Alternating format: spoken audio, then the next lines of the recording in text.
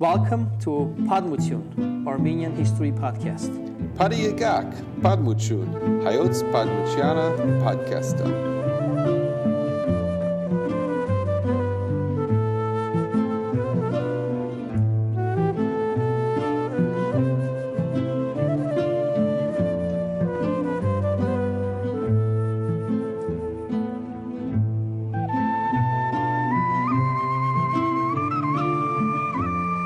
Welcome back to Padmutun, Armenian History Podcast. I'm Father Tadios. I'm Peter. Welcome. Glad you're here with us. Yes, to another episode of Padmutun, and we hope you enjoyed our wonderful episodes before this one. We have another interesting topic for you today. Yes, King Abgar and the beginning of iconography. Yes, King Abgar. Probably many of you don't know about this. Did we have King Abgar? I think that's something interesting topic we have to explore here.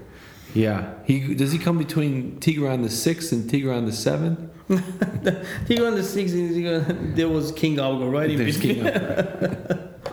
Well, who was King Abgar? Well, King Abgar was actually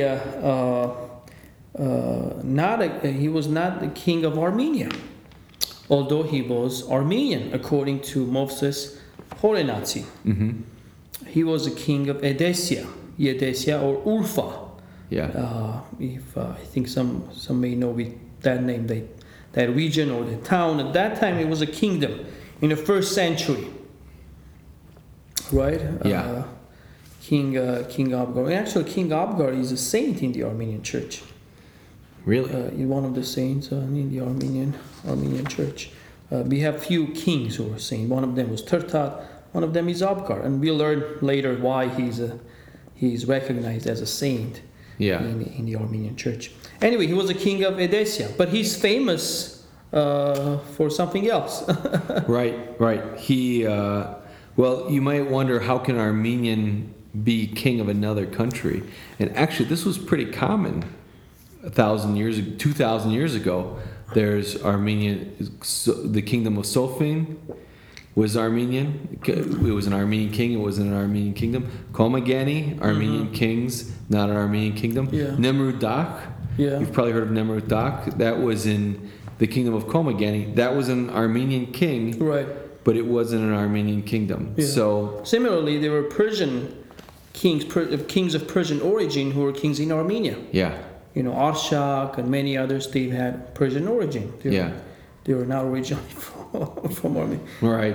So if this Once you pass the border and you become Armenian, that's it. Right. We think about it differently now with passports and things. But so this actually, the idea that King Abgar is an Armenian king ruling a non-Armenian kingdom is it might sound strange to us, but back then it was pretty common. Right. I mean, even later in mid-centuries too, in Middle Ages, we had Armenian kings and queens in Byzantium. Yeah. We had Armenian queens in Byzantium. We had Armenian, or there was a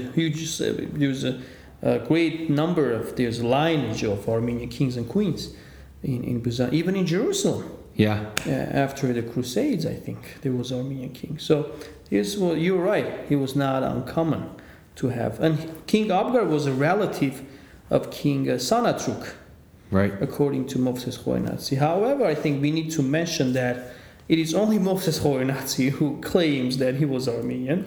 The Edessia was a Syrian kingdom, it was Syrian kingdom, not Armenian. And for them, he was a Syrian king. Right. So is he a saint in the Syriac church? That I don't know. I don't believe so. I Okay. think this tradition mainly exists in the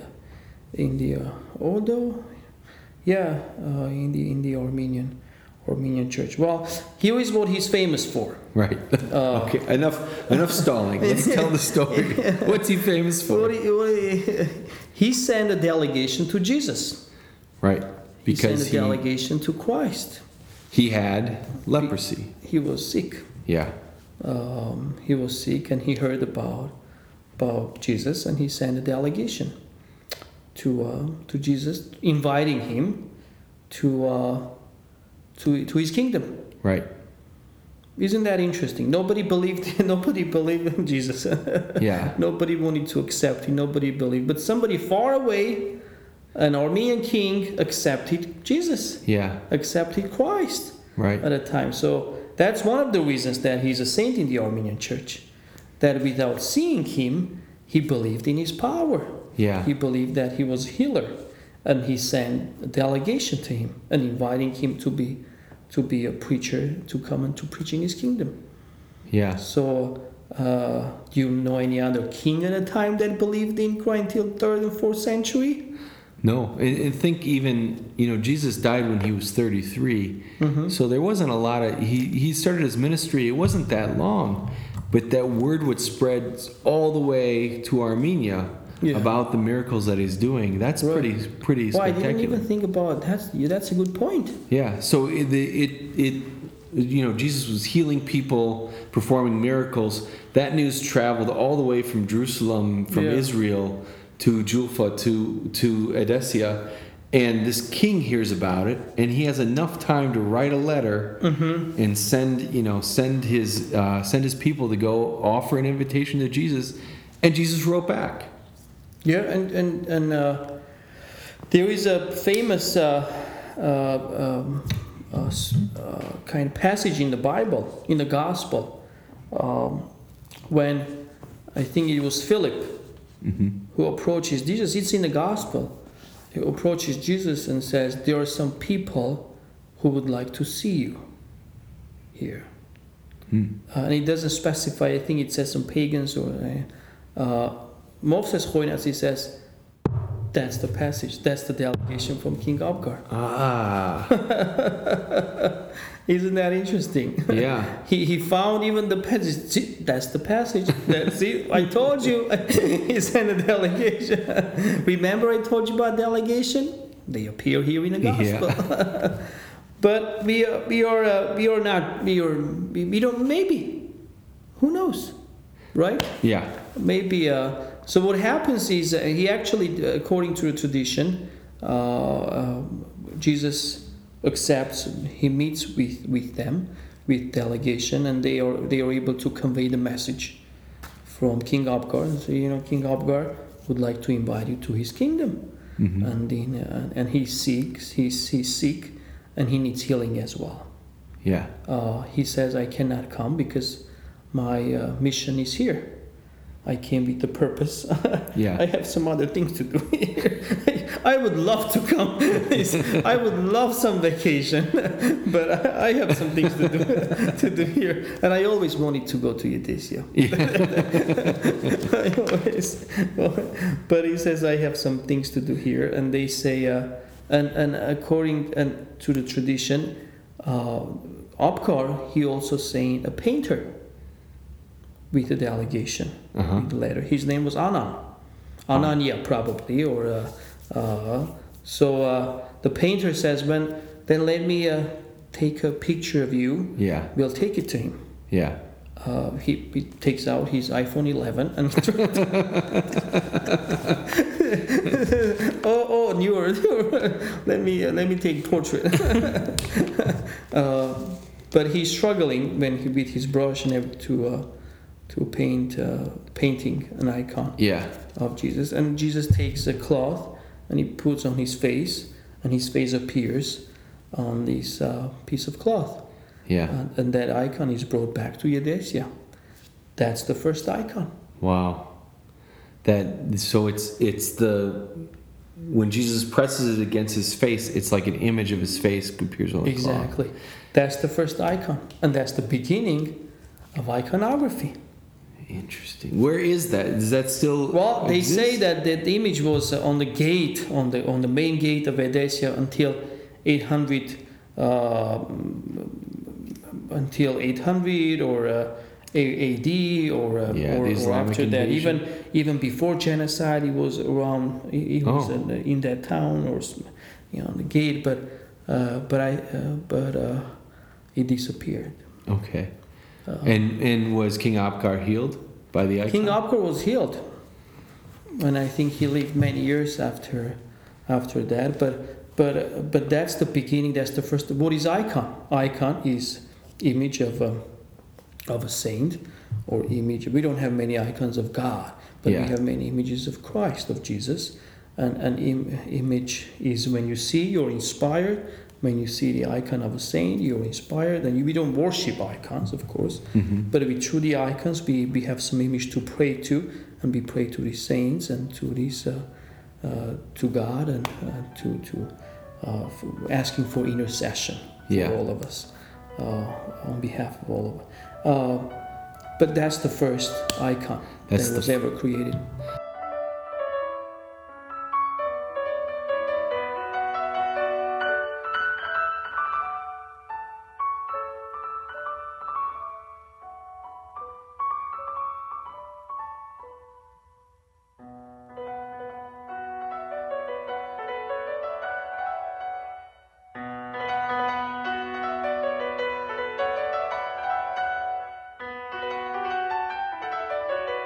So the Armenian Church doesn't have as many icons as other Orthodox churches do. Right.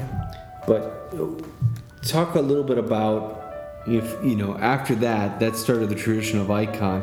What are some other famous icons we have in the Armenian Church? I don't think it is.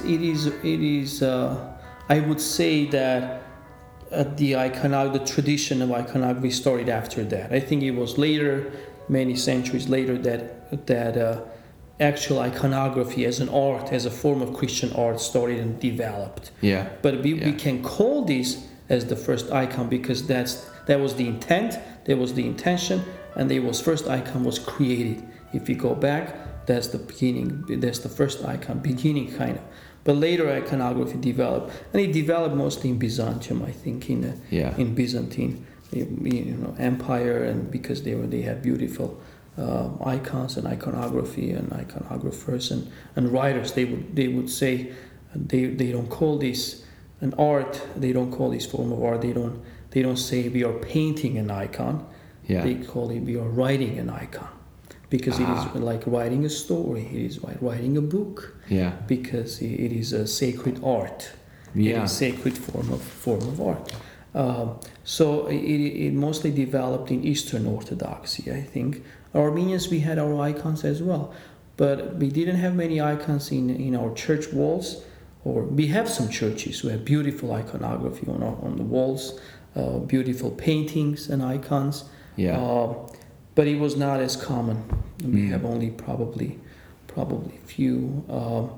I think our Armenian iconography mostly developed in our manuscripts. Yes, yeah. Which is also an important work by writers. Mm-hmm. It was mainly the writers who were called Zachkoch. Zachkoch means somebody who is painting, who is creating, who, like when you call a main flower, it blossoms. Yeah. And iconographers or writers, they were called Zachkochs. They are blossoming. They are putting together this beautiful form of art, and they are not called painters. From Zachik. Tzarik flower. Wow. Yeah. I didn't know that. That's interesting. Yeah, from the word of tzarik. So tzarko means to make it as beautiful as a flower. Wow. Yeah. So the manuscript masters, and they were the ones, you're right, who would create beautiful icons that we have today. Yeah. In the Armenian, we don't have many. Of course, every Armenian church altar has an icon. We have some other icons. Now, after 2015, the last icon was created was the icon of the martyrs of the Armenian genocide. Yeah. Officially recognized in the Armenian church as an icon, and we have that in our churches as well now. But I think Armenian iconography mostly developed. There are some historical reasons why it developed mostly in manuscripts, because icons were burned all the time by all these invaders who would come and burn the icons. And it was easier to have them in the books. And it was practical, too, to create icons in the books rather than having, it takes a lot of money and effort to create an icon on the wall. Right. Well, That's interesting. Yeah. And it's all because of King Abkar sending a letter. King Abkar sending a letter to Christ, inviting him to come to his kingdom, and that's how our iconography began. I was at a lecture at St. Joseph Catholic Church in West St. Paul, in Minnesota. And there was a lecture, she was talking about iconography. She's an iconographer herself in Minnesota.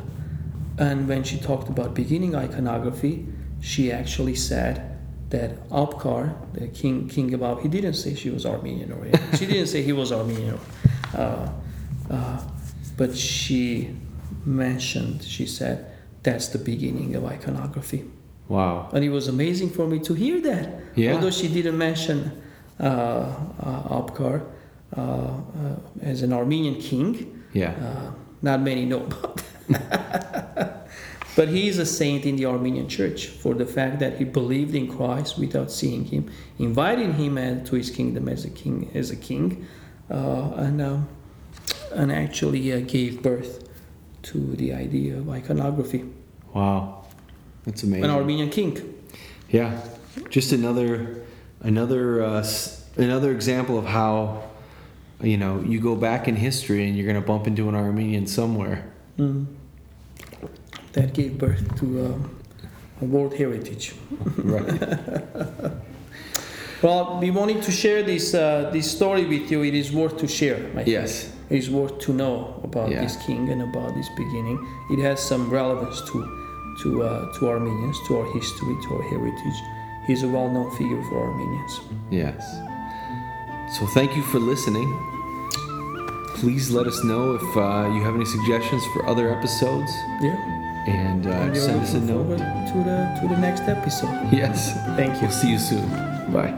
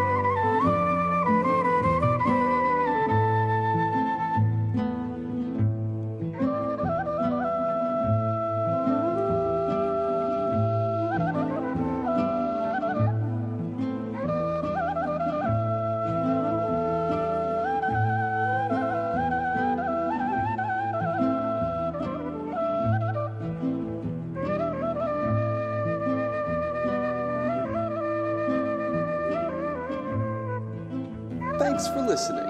Please like and subscribe.